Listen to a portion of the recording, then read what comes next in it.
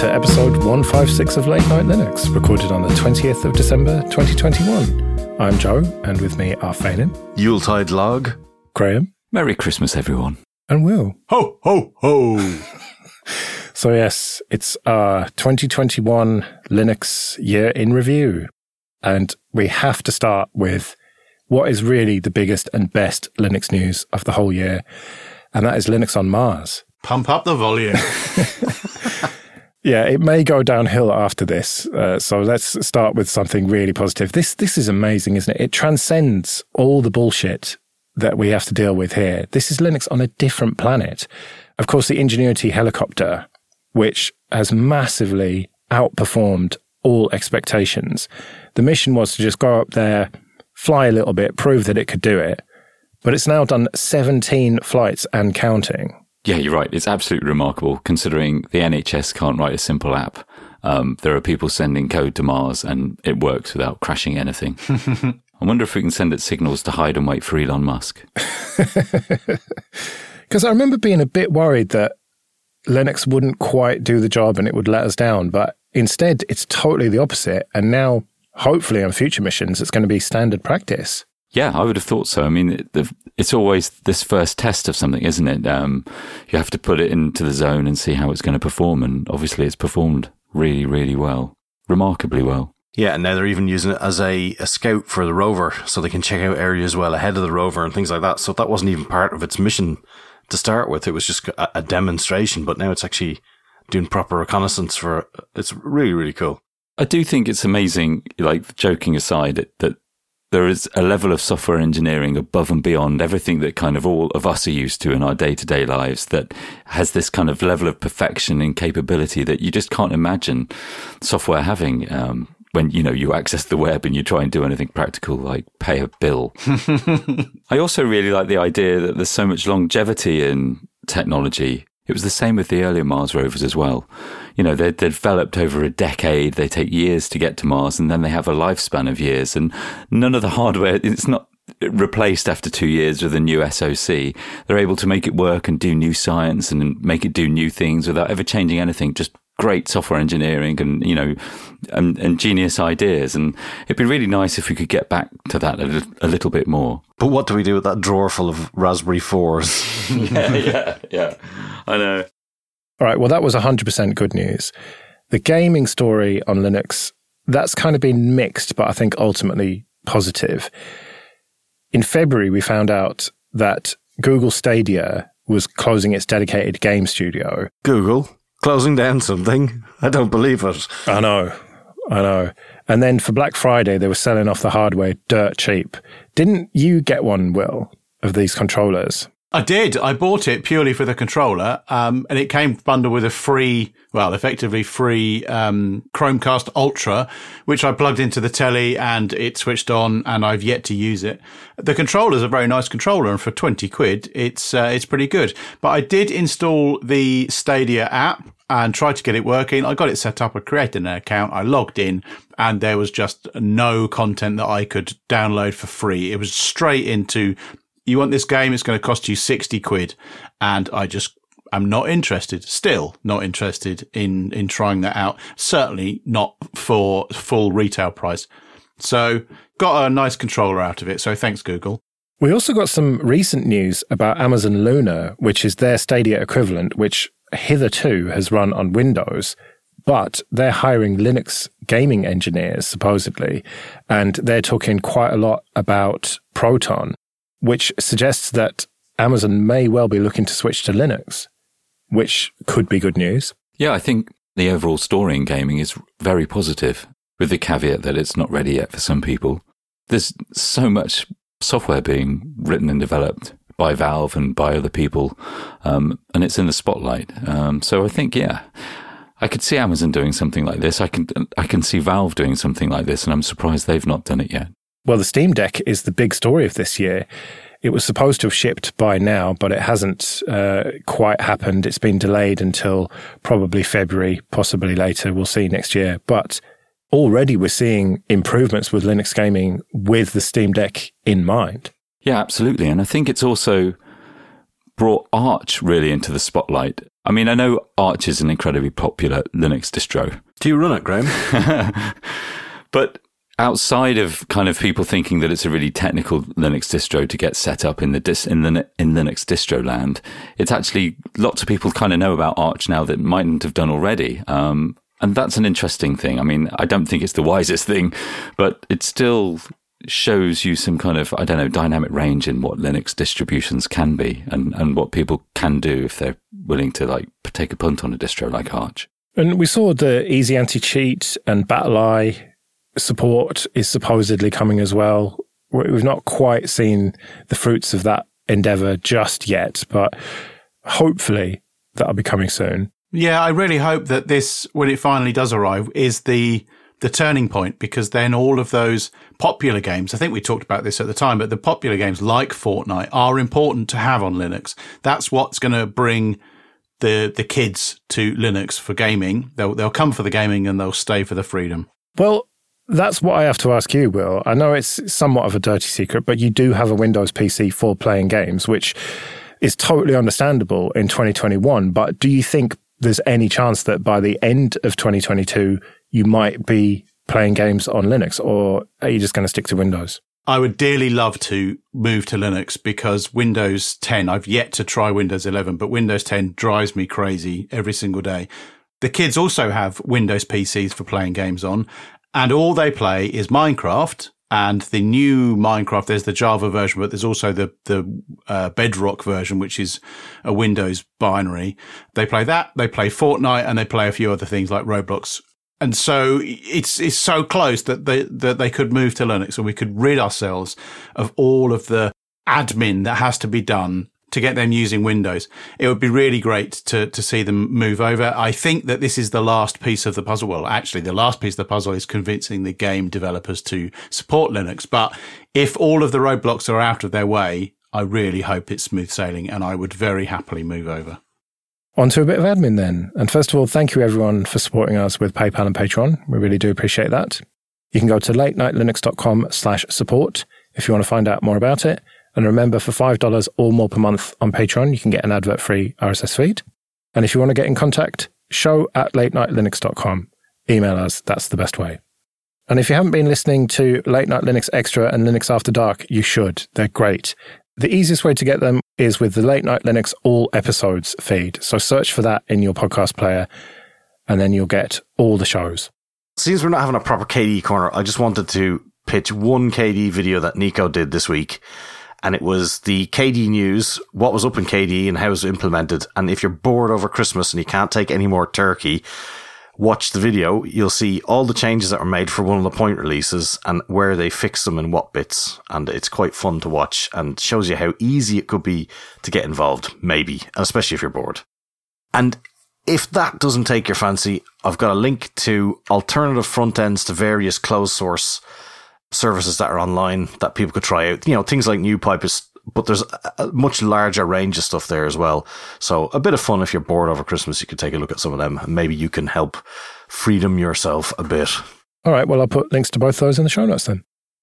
Okay, this episode is sponsored by Linode. Go to linode.com/latenightlinux and see why Linode has been voted the top infrastructure as a service provider by both G2 and TrustRadius.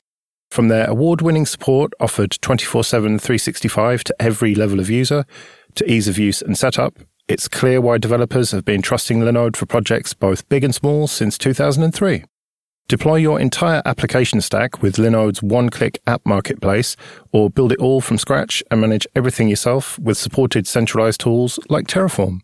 Linode offers great price-to-performance value for all compute instances, including GPUs, as well as block storage, Kubernetes, and their upcoming bare metal release. Linode makes cloud computing fast, simple, and affordable, allowing you to focus on your projects, not your infrastructure.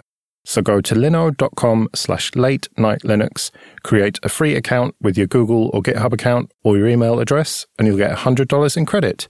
That's linode.com/latenightlinux. I'm afraid to say the largest segment in today's show doc is just called drama. There was quite a lot of it this year. The first one that springs to mind is the Free Software Foundation and Stallman. He is still on the board of directors, and people are still not happy about it. This came up in March, and only recently in December, the FSF have adopted this new governance framework for board members, which I suspect is their attempts to sort out the Stallman situation. Why they haven't just got rid of him, I do not know. I can't take it seriously, though, because the code of ethics starts at 1 and not 0. It's funny how there was this huge uproar about it, and then it just seemed to die down. They just seemed to ignore it long enough for people to move on to the next drama. Yeah, I wish Boris would do the same. But I do think you're right, Joe. I think it says more about the FSF and the way that it's perhaps more inward-looking than perhaps a lot of us think it should be in terms of preserving its own identity within itself. And it's disappointing. I wish it could be more dynamic and more adaptable. Even if they communicate that they don't agree with the reasons, they still need to be accountable and answerable to criticism. And this just doesn't feel like they have responded in an adequate way. Yeah, and this new Code of Ethics and Board Member Agreement, I read through them, and I mean, yeah, fair enough, it all seems reasonable stuff, but it's just not enough to deal with the fundamentals of Stallman being Stallman and just being outdated. Regardless of what he has said about controversial stuff, just his whole, we talked about this at the time, surely, just his whole outlook on everything. He's just dragging them down. He's like a boat anchor. Yeah, and kind of my point is that it doesn't really matter about Stallman. It's how people take the FSF outside of the FSF, how they take the free software kind of movement outside of the FSF itself. You can't really take it seriously when it doesn't adapt or change, regardless of the whether it's right or wrong. And that hurts open source free software. That hurts its development and how seriously people can take it. Well, just the stubborn refusal to even accept open source as a term and an idea. At some point, you have to accept that you're Betamax, but they just don't want to do that, seemingly. And while he is around, nothing's going to change. I rather feel that if Stallman had open source software's ideals in the forefront of his mind and was actually looking to improve free software, he would step down because he understands the problems that he causes. And he hasn't done. So I can only assume that he is not interested in actually advancing free software. And what he is interested in is his own personal agenda. And it frustrates me that he hasn't seen the light and moved out of the way. All right, well, the next bit of drama that seemed to move this aside was the Audacity situation. Audacity 3 came out in March with this new SQLite file format, and I was a bit skeptical. And that was really the start of a bit of a shit year for Audacity, because in May, there was this announcement that they'd been acquired by MuseScore, and everyone was a bit skeptical about it. And then the contributor license agreement came along in June, and then the privacy notice in July, and they just managed that whole thing really badly. Although for the last 5 months or so, we've not really heard any more. So maybe they did manage to put that fire out. I haven't seen anything in the news, so perhaps they just stopped talking about it. Maybe, yeah. I haven't. I double-checked as well, and there's nothing in my RSS feeds after that about Audacity. I think they just tried to sneak that stuff through the House of Commons when no one's watching. Oh, right. Yeah. That being said, if anybody's on an LTS release, like I look at my version right now, it's 2.3.3. So It hasn't quite affected, I'd say, an awful lot of people yet. No, it hasn't. And it was a real storm in a teacup, really. But it seemed to be all about just poor community management and poor communication and PR. And another example of that was the Freenode fiasco. This happened in May. It seems like it was only yesterday, but apparently not. So I still haven't got fully to the bottom of what went on, and honestly don't really care, because it's, like I said at the time, it's like caring about what's going on with the latest fax machine developments. But essentially everyone has moved over to Libera chat. Libera, all these months on, don't know how to say it. Well, we have a channel. You can come in and we'll teach you how to say it. There you go. Yeah. Should I do my customary, while we're recording, pop into the chat and say, hello, everyone just shuts up for a second and then I leave and then you all start chatting again. Just don't have Graham make you an op because you'll get kicked out. Did we ever actually sort that out? Well, Graham's an op. Yeah, I did make you an op, Phelim, and then you logged out. I didn't log out. You logged me out.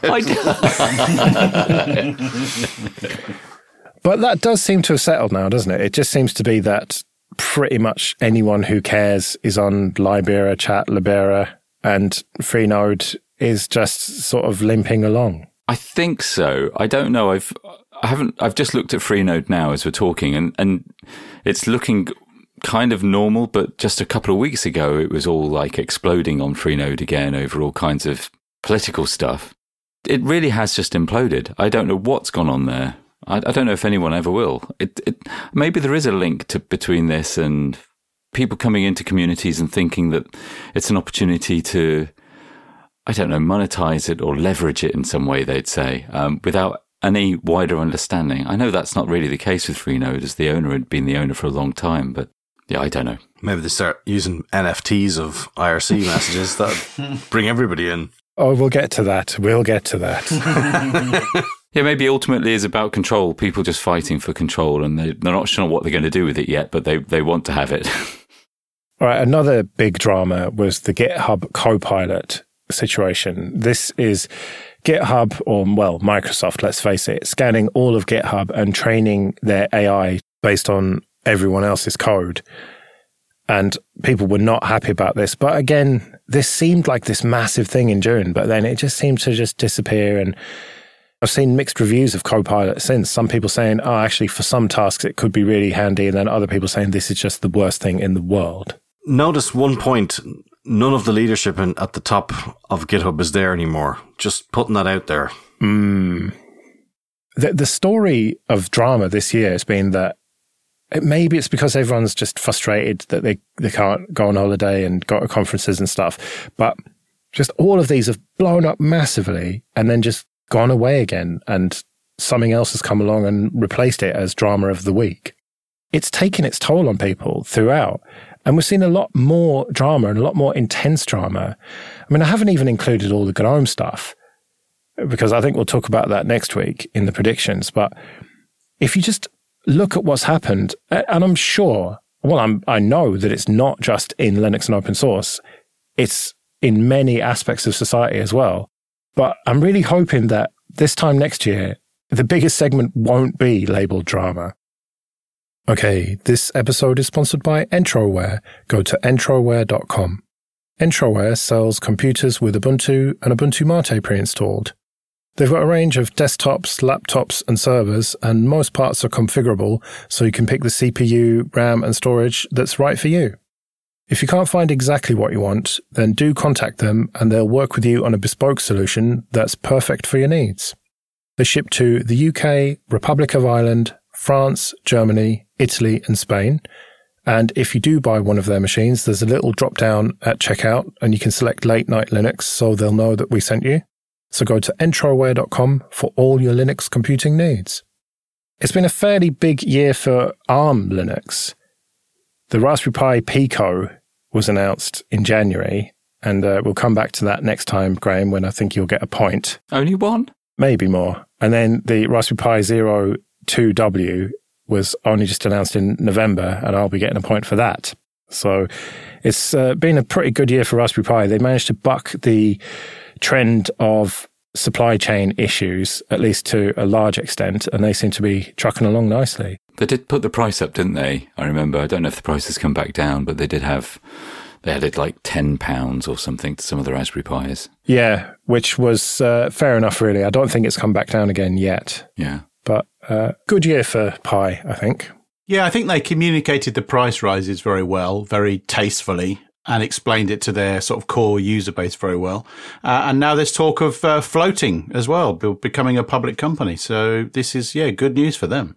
And the PinePhone Pro was announced in October. I'm still a bit skeptical about that. We've yet to see it actually go out to many people. I think it's gone to some developers at this point, but it's we're still waiting to see what's going to happen with that. And of course, the huge story of the year has been the M1 Macs and all of the efforts to port Linux to them. Although it's funny that this could have almost gone in the drama segment, because Corellium were first to port Linux, and their whole thing is virtualized iPhones and stuff, and they like to do these publicity stunts. They got Linux running on an iPhone 7, I think, and there was a bit of drama with the Asahi folks. But anyway, the Asahi Linux team have done excellent work. In August, we saw the GNOME desktop booting, although with no hardware acceleration, but then apparently it still ran pretty well. And the end-of-year report is looking pretty promising. I keep waiting for the installer to drop it. I do not want to hassle them. That is just not the done thing, is it? But every day I'm just waiting for this installer, because I read the documentation and I could do it, but it'd be much easier with an installer, wouldn't it? But I suspect we may also talk about that in the predictions episode as well. When failing, we'll be wrong, but we'll see about that. Will he, though? Will he? Yes, he will. I'm not so sure he will. I do think the M1 story is not necessarily for Linux specifically. It's a positive story in making ARM in the mental mind share of everyone like your next laptop SoC, because it just offers so many more opportunities and better battery life and better performance for how most of us use it. Graham, we're not your wife. You don't have to explain all the money you dropped on your MacBook Pro. I totally agree with you, Graham. It seems like such a massive gap in the market, and we will talk about this next time, but there wasn't really an alternative other than the Apple Silicon, which surprised me. Do you have any interest in running Linux natively on yours then, Graham? I'm running a VM of Linux, a couple of them, and they perform so well, and suspend resume works. I may take a little bit of convincing. I mean, for a long time, for the last 6 years, I've run Linux natively on an Intel Mac. And I've kind of had to troubleshoot that with updates and constantly kind of have to massage it back into working. So I'm a little bit reluctant to go there, but maybe, yeah, maybe if it's able to reach some level of maturity, then I will. You use it for a fairly specific reason, though, with the music stuff, right? I do, but I hadn't bought a laptop since 2013, and I am using it for a lot of Linux stuff. I'm using it for a lot of work stuff. I was building things on it today. I was building a text editor built in Rust on a VM of Arch Linux, and it was building quicker on the Mac than it was on my i9 desktop PC, which I'd been building all week as well. Well, I'll be the canary in that particular coal mine with my M1 MacBook Air that I got specifically to run Linux on, and I'm kind of tapping my fingers waiting for this installer, but I understand these things take time, and it was the Pro and Max chips came and, well, distracted them is the bottom line. I thought we were going to get this installer, but then the new shiny came out. And that's really my biggest worry, is that the M2 will come out and distract them again, and they'll be constantly chasing the work on that, and it will never get fully finished. But we'll see. I've been proven wrong before, so I'm not going to say dumb stuff like that again. Hang on, I just did. But I retract it all. It's going to be great. And this time next year, I'm going to be running Linux on it, and it's going to be amazing. Don't worry, I've got your dumb covered next week with my prediction, so you'll be fine. Damn right you have. Okay, this episode is sponsored by CBT Nuggets, training for IT professionals or anyone looking to build IT skills. Go to cbtnuggets.com/late-night-linux and sign up for a 7-day free trial. The on-demand virtual labs mean you can build practical experience with the commands, config, scripts, and everything you need to get the most out of each course. Another standout feature is the accountability coaching service, available to all learners with a subscription, which gives you access to a real person who will help you craft a personalized learning plan and set goals, and will check in with you to keep you accountable. So start your free 7-day trial today at cbtnuggets.com/late-night-linux. It includes unlimited access to all course materials, including virtual labs. That's cbtnuggets.com/late-night-linux. I don't think we can avoid it any longer. I've tried to claim that many things were the big story of this year, but there's only one story that has taken over the entire tech world, the entire world generally, the amazing investment opportunity that are NFTs. Boom. Well, I've been doing a simple screen record of this whole document that we've been looking at, and I'm going to sell that online for €1 million. Good luck. If it's not an ape wearing sunglasses, it's not worth shit, mate. I don't know why you guys are all so negative about this. Because it's a con. Here, I've a bridge over here in Dublin that I can sell to you. Only via NFT, though. But it's like you all think that there's something fair about life. That capitalism works in your favour, and it's a game that if you play fairly, you'll be fairly rewarded. Where is that rule written? NFTs are just a symptom of the system that we live in. You reap what you sow. Right, so essentially we weren't being cynical enough. That's point taken. You pretend with property, or you pretend with careers, or you pretend with whatever you want to pretend. NFTs are just another symptom of that. I don't see them being that different to anything else, to government economics policy or whatever. I mean, I do agree that they're bad, but so is almost everything else when you start to look at it. I know, but at least you might have some material value in your hands at the end of it, as opposed to a fucking receipt on a server that might disappear. What is material value? What does have material value? An actual real painting painted by someone? Where's the value in that? At least you can beat the person with it afterwards if you don't like it. All right, take a synthesizer, Graham. Let's try and get on your level here. You spend loads of money on a synthesizer, and then you have a synthesizer that you can press the keys on, twiddle the knobs on, and make cool noises with. Yeah, but all I'm doing is distracting myself. I mean, I admit that is all I'm doing. I'm putting enough lights, flashing lights in front of myself so that I stop thinking like this. Well, is that not life described? Distracting oneself before the inevitable? Yeah, and in that way, that's what NFTs do as well. They're distracting a load of people, they're making other people money, and other people are losing money. And isn't that just a metaphor for, Western society? Would you buy an NFT of a synthesizer, Graham? Well, I have been doing. That is what I am doing, basically, because that is what they do. They just make some stupid sound. At least it's a physical thing or even buy a software synthesizer. What's the difference? We need nothing. Need nothing to be happy. You just need some basic requirements satisfied, and everything else is basically superfluous to your requirements. But we all pretend that we need this stuff and we need to be distracted by this stuff when we don't. And NFTs are just the next level of that. I take some comfort in my personal belief that nobody is actually getting rich from NFTs, because people are buying magic beans with other magic beans.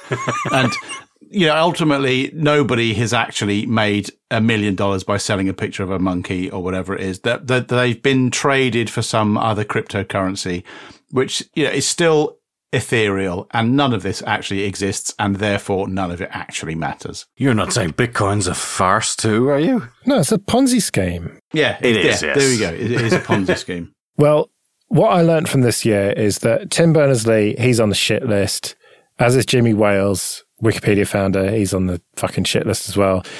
Moxie Marlinspike, he trolled people with his literal shit NFT, so I think he gets a win there.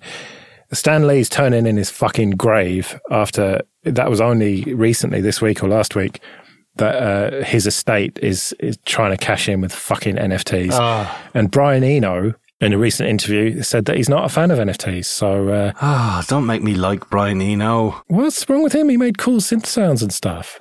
He invented fucking ambient. Aye, but he ruined a load of U2. U2 were good up until he started getting involved. Then they all went weird. I don't believe you. Yeah, I think you are labouring under the misapprehension that U2 were anything other than shite, ever. You're just jealous. You can't have them. Na.